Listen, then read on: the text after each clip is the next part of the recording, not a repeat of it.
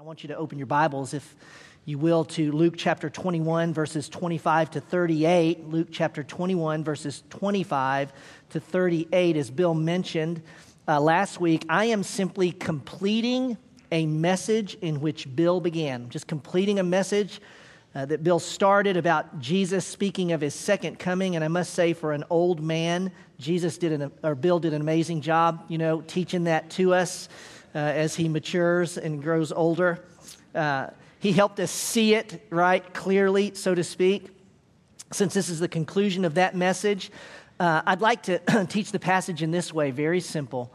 I want to do a review. So we're going to review what Bill covered. Then I'm going to do an overview of verses 25 to 38. And then I'm going to take Bill's two applications and I'm going to add one. So review, okay, and then an overview. And I'm going to give you one application that we're going to add on to those that Bill talked to us about. To review, we simply need to go back to the diagram Bill drew up. I've added a few little things, but let's just go back to this diagram to remind us what's happening in the text and even why the text can be a bit confusing. In Luke 21, verse 5, or 7, the disciples ask a question, and Jesus begins to answer that question. And Jesus looks off into if I can face this way, it's like Jesus looks off into the future. And as so many Old Testament prophets did, when they looked into the future, they would prophesy of something that's right in the near future, but it was also speaking of something that was way beyond that near event. And that's what Jesus is doing in this whole chapter. And so Bill described it in this way. Jesus is in the year 33 AD. Jesus looks forward and speaks of the destruction, the devastating destruction, right, in 70 AD of Jerusalem. He says, this is what's going to happen. And he describes those events. And as Bill described it so well, you need reading glasses and you also need contact lenses to see this. The reading glasses help us see the destruction of Jerusalem. That's what he's talking about. But what I'm going to do in the next 20, 30 minutes is I'm going to have you put on the contacts or, the regular lenses, and we're going to look far beyond, because not only was he speaking of this, but he was speaking of an event out here, which is his second coming and what happens when he returns to this planet. Bill's applications were, God is in control. Because when we look at what happened, he said it was going to happen, and it did. Literally, historically, exactly as he said it would. And if that happened in the short term, then we can know he's in control long term. When we forget God's in control, we get fearful. So Bill's second application was, you don't have to fear. You don't have to fear. Now, he also put these two words up here that I want to draw attention to, this age and the age to come. Bill talked about this maybe 4 weeks ago, that in terms of history and the Jewish mind, the Hebrew mind said, they always viewed time as there is this age and then there is an age to come. And I've only added this little dot on Bill's diagram to say, here's what we know according to the Bible, that there was a beginning. And then from that beginning, time marched forward. And then 33 AD, just on and on and on. But time moves forward. But there is an end to time as we know it. Now, what we're going to see in the passage, and again, I'm going to take a broader context of the Bible, is when Jesus comes the second time, it is the end in a very real sense. But what the Bible reminds us of is there is an age to come. And in the age to come, I'll come back to this, those who know Christ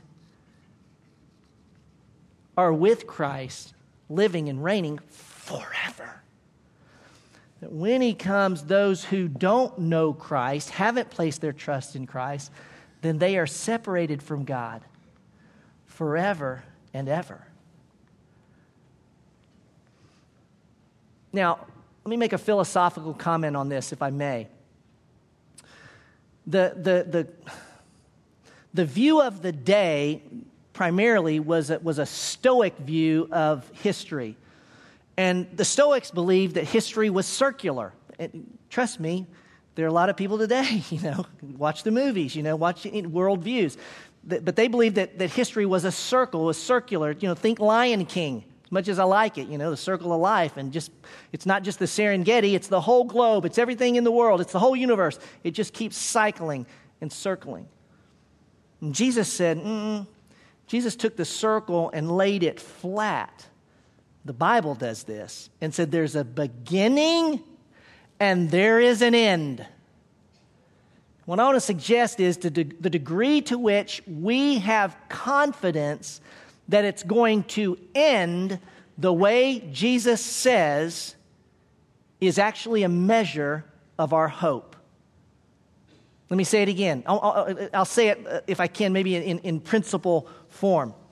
Our hope is only as certain as our confidence that the future will happen as God has promised.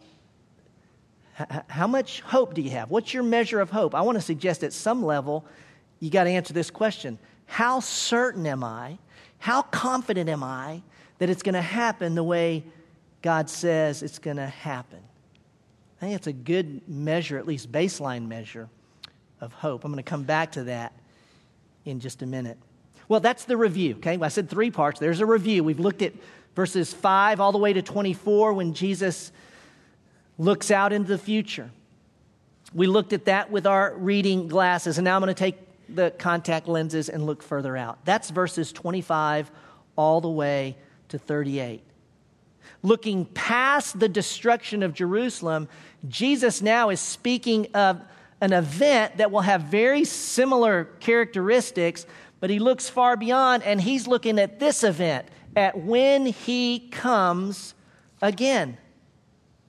And when he does, if I can summarize this little section, Jesus sees a future of cosmic and global chaos like the world's never seen or will see again. Follow along in your Bibles if you would. Verse 25, Jesus is speaking and he says, there will be signs in sun and moon and stars, and on the earth dismay among nations, in perplexity at the roaring of the sea and the waves, men fainting from fear and the expectation of the things which are coming upon the world.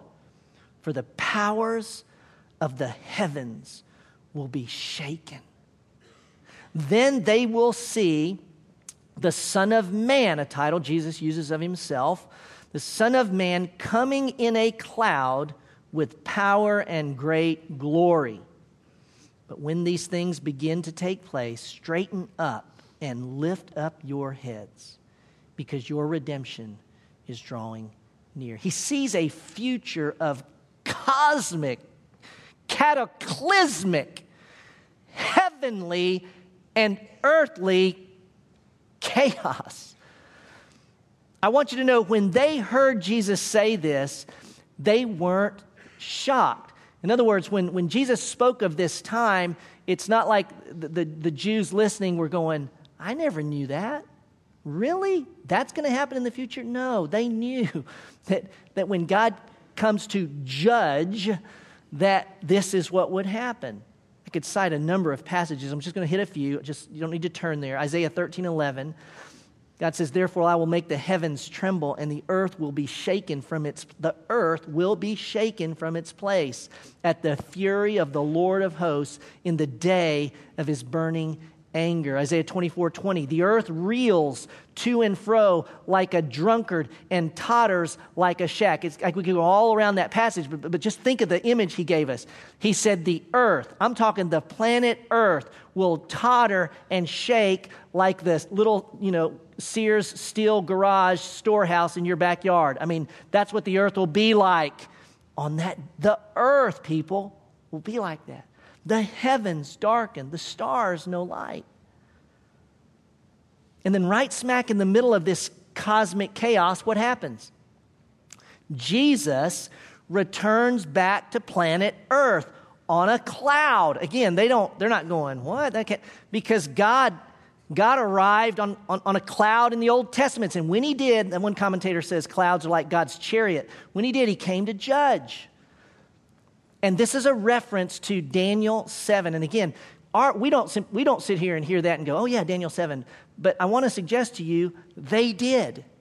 Because they knew these things. They had been taught these things. They had been read Isaiah and Daniel and all these stories.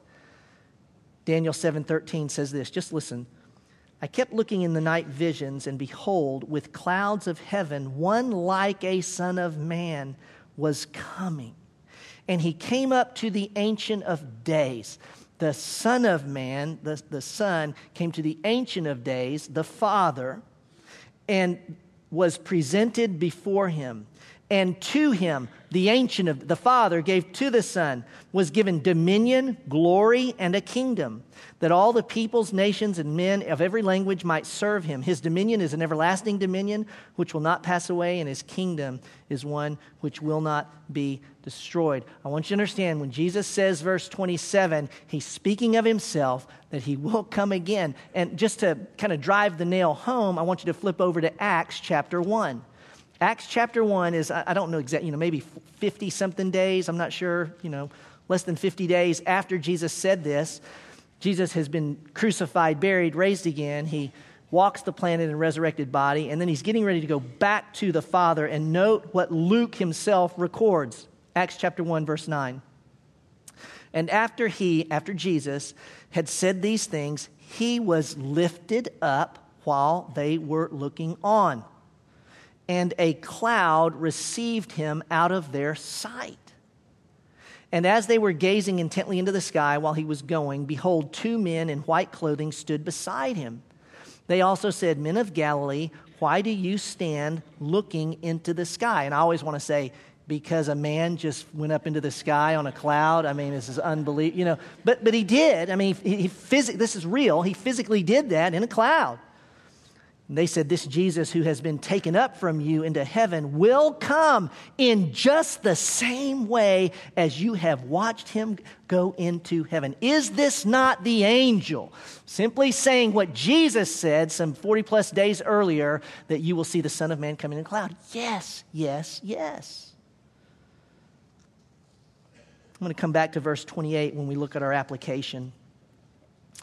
I simply want to take this first section and go, Jesus looked ahead and said, there is coming something we've never seen nor will see again, both in the heavens and on earth, that will make men faint with fear and confusion. At the earth itself and the heavens, if I can say it this way, convulsing. And in the midst of that, he's simply saying, I'm coming back. Now, just stick with me here. He's not drawing a line. He's not drawing a diagram in the sand. He's not describing, now, this is what's going to happen here, and this is going to happen here, and then it's going to go up here. He's not doing that. That's not the focus of the passage. It's the passage, as we're going to see, is focused on, as Bill even said, the character of the believer, and how do we respond in that day? Well, he goes on, and he actually answers their question, because you'll remember they said, hey, when's this going to happen, and how are we going to know? How are we going to know what's getting ready to happen? Well, he gives a very simple parable. Look at verse 29. Then he told them a parable. Behold, the fig tree and all the trees. As soon as they put forth leaves, you see it and know for yourselves that summer is now near. So you also, when you see these things happening, recognize that the kingdom of God is near. Truly I say to you, this generation will not pass away until all things take place. Heaven and earth will pass away, but my words will not pass away. It's exactly what you think it is. Jesus looked at him and said, hey guys, you know how when a tree begins to bud, you know summer is right around the corner. Got it. Just so you know, when these things start happening, just know my coming is near, right around the corner. Got it. He also, I think it's appropriate in this context for us to say, not only is it right around the corner, but in the same way that when the tree buds, no one can stop the season from changing. When you see the tree bud, no one can stop what's coming.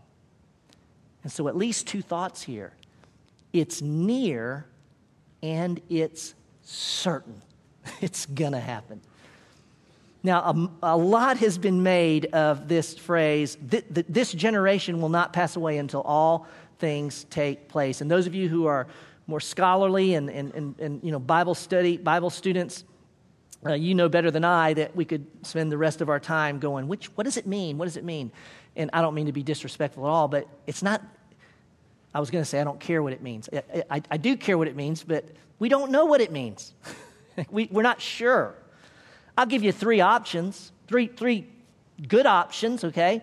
One would be that he's speaking to this generation and he says to them, these things won't, that you're not going to pass away until these things happen. Now you go, well, wait a minute, they clearly passed away and then happened. Well, there's actually a way of looking at it and going, okay, maybe he was talking about the things related to Jerusalem, however you want to say it. But that could be one option. The second option could be that a generation is a kind of people. And so he's saying to them, most scholars would say, there will always be people who reject Jesus, who reject God. There'll always be that kind of generation. And Jesus is just saying, so until the day I return, just know there will be a generation that doesn't trust me. Okay, could be. The third option could be this, that Jesus is saying, when these things, I'm talking about the cataclysmic events begin. I mean, things like way beyond the tsunami or way beyond any that we've known. I'm talking global type things. When those things begin, if you're alive when those things begin, just know you're going to be there when it ends.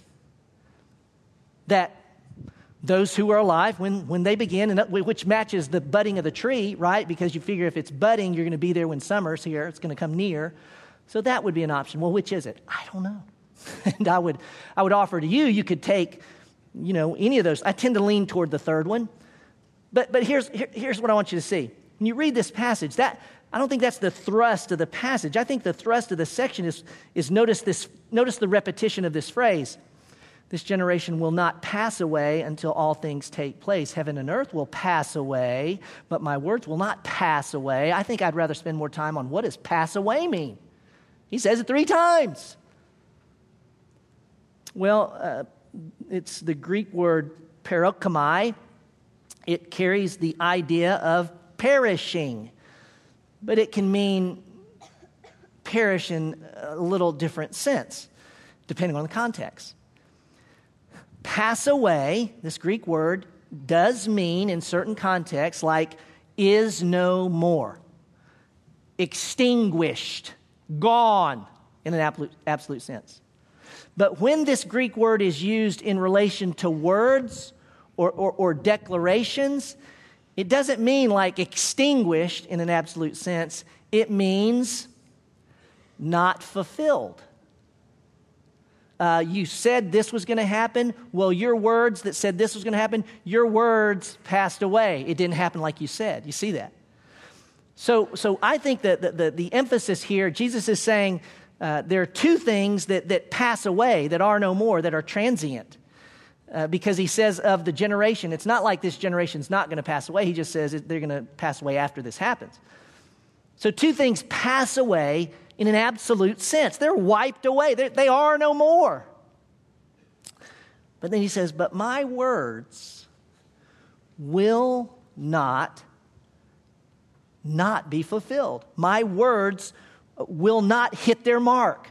What I say will be.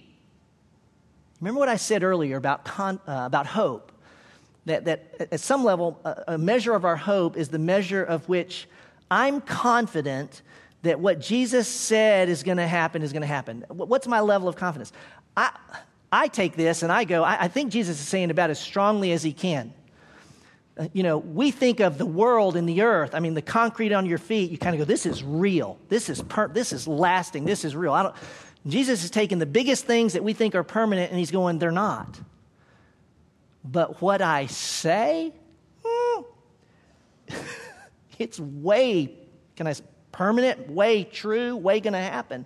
How can I say it? It may be like this. One word of Jesus is more, and again, I'm kind of getting metaphoric on this, but it's more, if I can say this, real. It's more true, if I can say it, than the Rocky Mountains and the whole globe and every star in heaven. Because they're going to pass away, but what I say is going to be.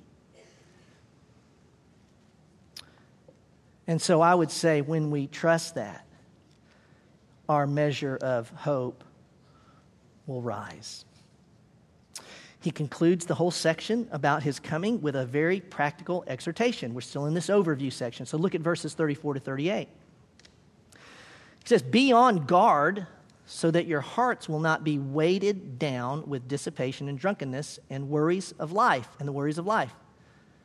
And that day will not come on you suddenly like a trap. For it will come upon all those who dwell on the face of all the earth, all. Notice that. But keep on the alert at all times, praying that you may have strength to escape all these things that are about to take place and to stand before the Son of Man." Now I'm going to grab verse 37 and 38 in this way. Everybody look up at me for a minute. Back in chapter 19, verse 5, Luke introduced us to this whole section by saying, Jesus entered the temple and began to teach. 37 and 38, chapter 21, it's called an inclusio. And so Luke's going to take what he began here and he's going to make an inclusio. He's going to wrap it up.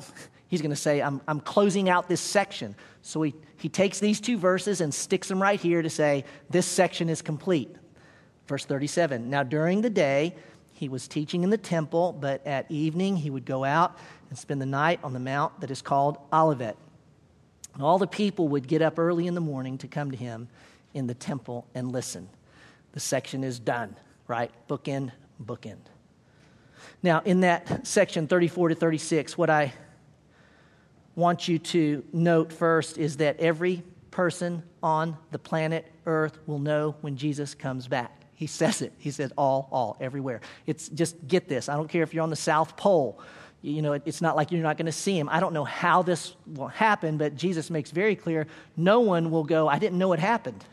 Had no idea he came back. I was out in Fiji, I don't know. No, everyone will know.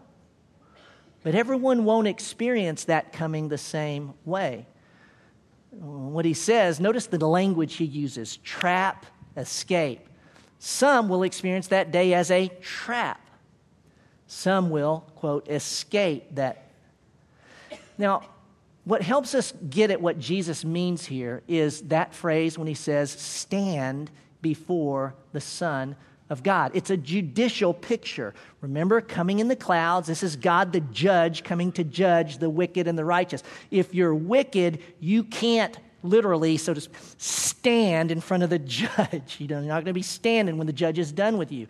But if you're righteous, then you can stand before the judge. It's this picture that when he comes, if you can't stand before the Son, it comes as a trap and you are forever apart from God. If you're standing, then I'll talk about this in a moment. It means you've trusted Christ and you're with him forever. And if I can say this, because oftentimes people look at this chart, and it's like, I just can't stand it when people say people go to hell, and God wouldn't punish someone that, you know what I mean? God's all God of love, etc. And I here's what I want you to understand, and I don't have time to go into tremendous detail, but whether you spend an eternity with God or you spend eternity apart from God, please understand this.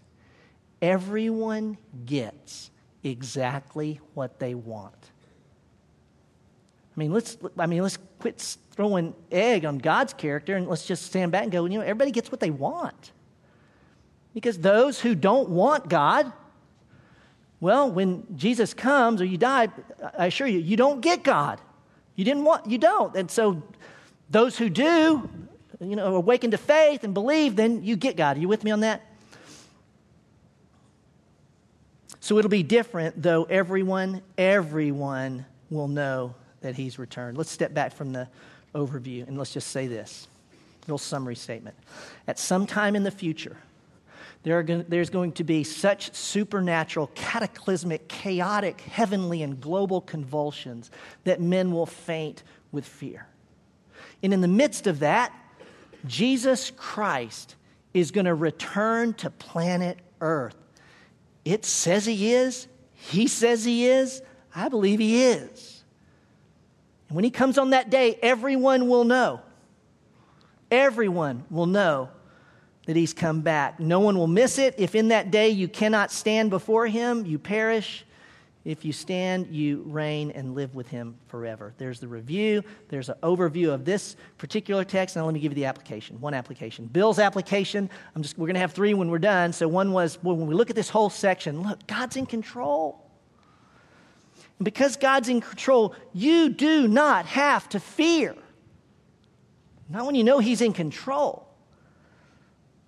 I'm going to add a third application and principle, and stick with me as I go through it. The third one would be this. The best is yet to come. I want you to understand, we live, it's 2000, so we're somewhere on this side of this. I don't know if this is this big or I don't know. But I'm just going to tell you, when you look into the future, men and women, please understand, I think the passage is saying we have everything to look forward to. Everything to look forward to. The best is yet to come. Look again at verse 28. Notice what Jesus said. But when these things begin to take place, straighten up and lift up your heads, because your redemption is drawing near. I don't know about you, but I've got a little thing up here to maybe help us with this. These, Jack in the Box. I don't like these things at all. It's kind of clown-like, right? No, clowns scare me still, so a little spooky. But you know how Jack in the Box works, right? You start.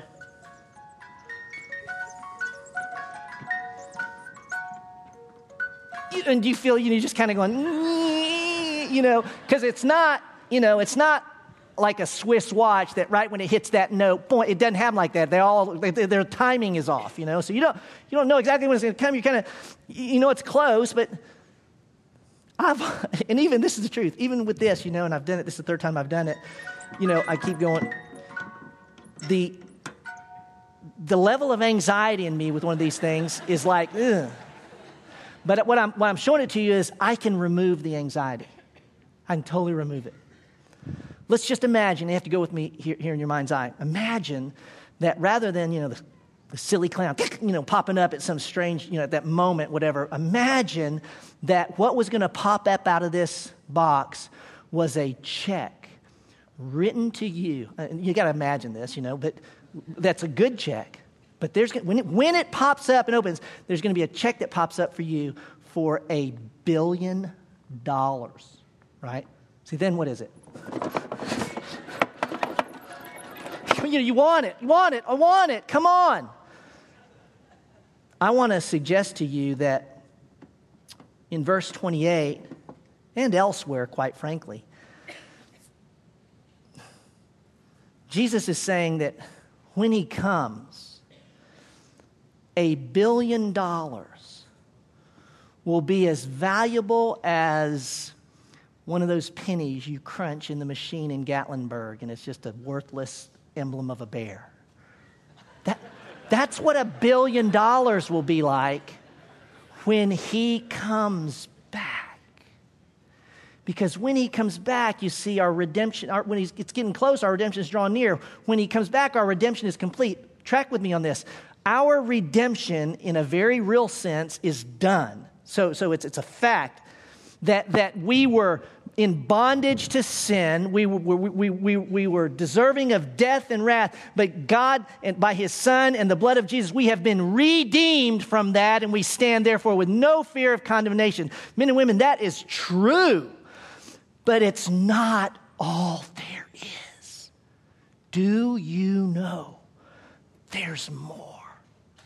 You see, because being forgiven and living the rest of our lives on this planet, knowing that we've been forgiven, we're cleansed from all sin, we'll have a future with God. That's great. I'm not diminishing that at all, but please understand, that's not everything. That's not the fullness of redemption. See, when he comes again, what he's talking about is our redemption is going to be final, full, complete.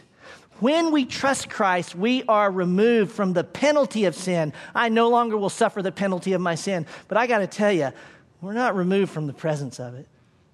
I don't know about you, but I haven't been removed from the struggle with sin because I still do things that I shouldn't. And I don't do things that I should. And I'm not quoting Paul. I'm telling you, me. And I hurt people. People hurt me.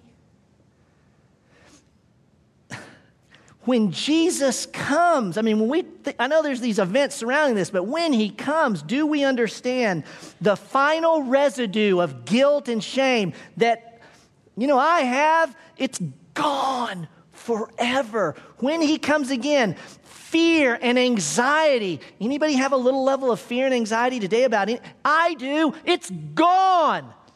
How long is it gone? Forever. When he comes again, I'm going to tell you something. When he wipes away every tear, he wipes away every tear because there's nothing painful worth crying about. Think about your physical body.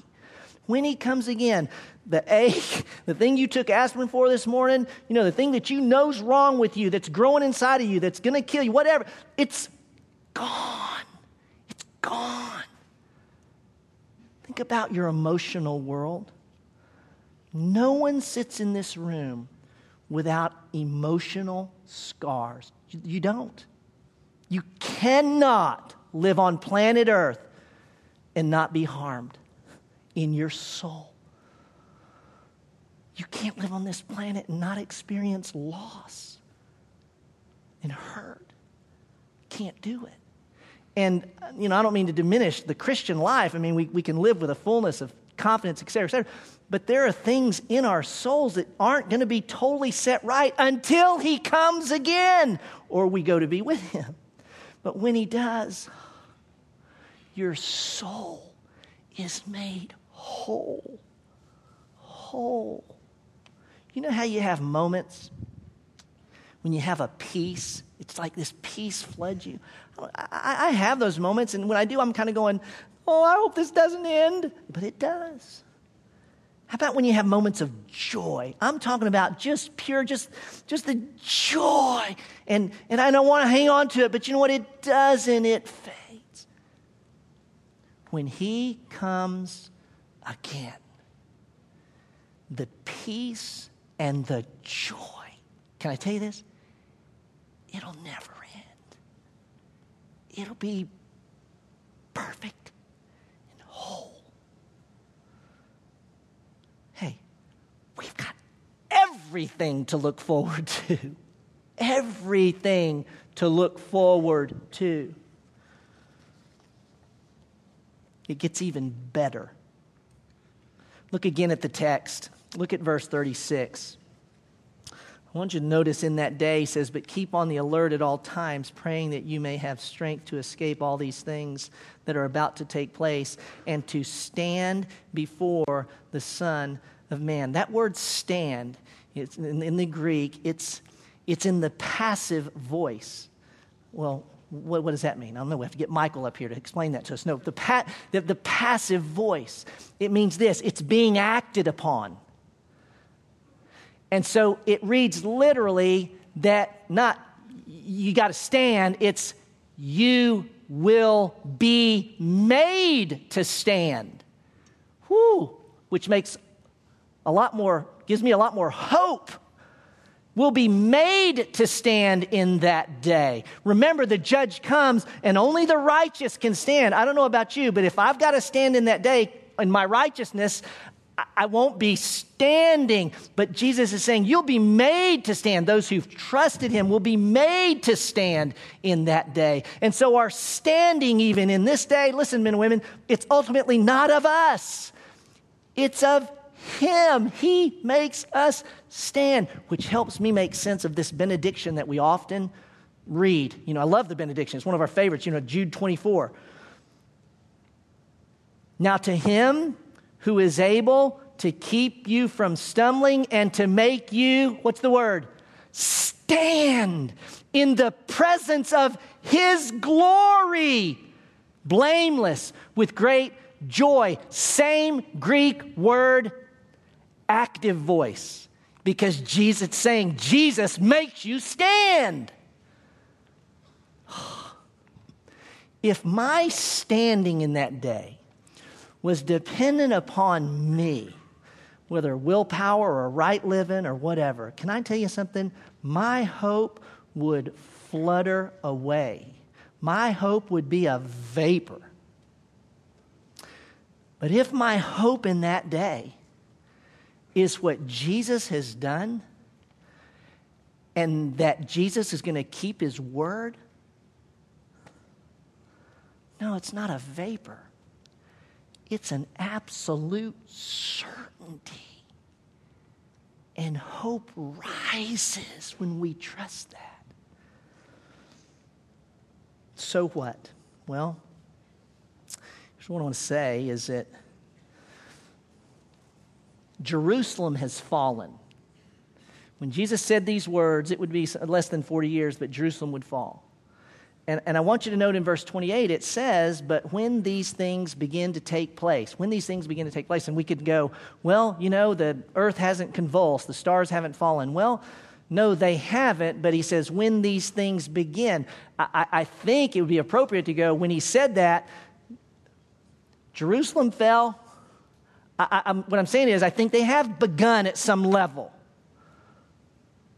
So what I'm saying is this, listen one more time, that the time is going. And rather than that, going back to, rather than that creating tension, when we believe what Jesus says, you stand up. You lift your head.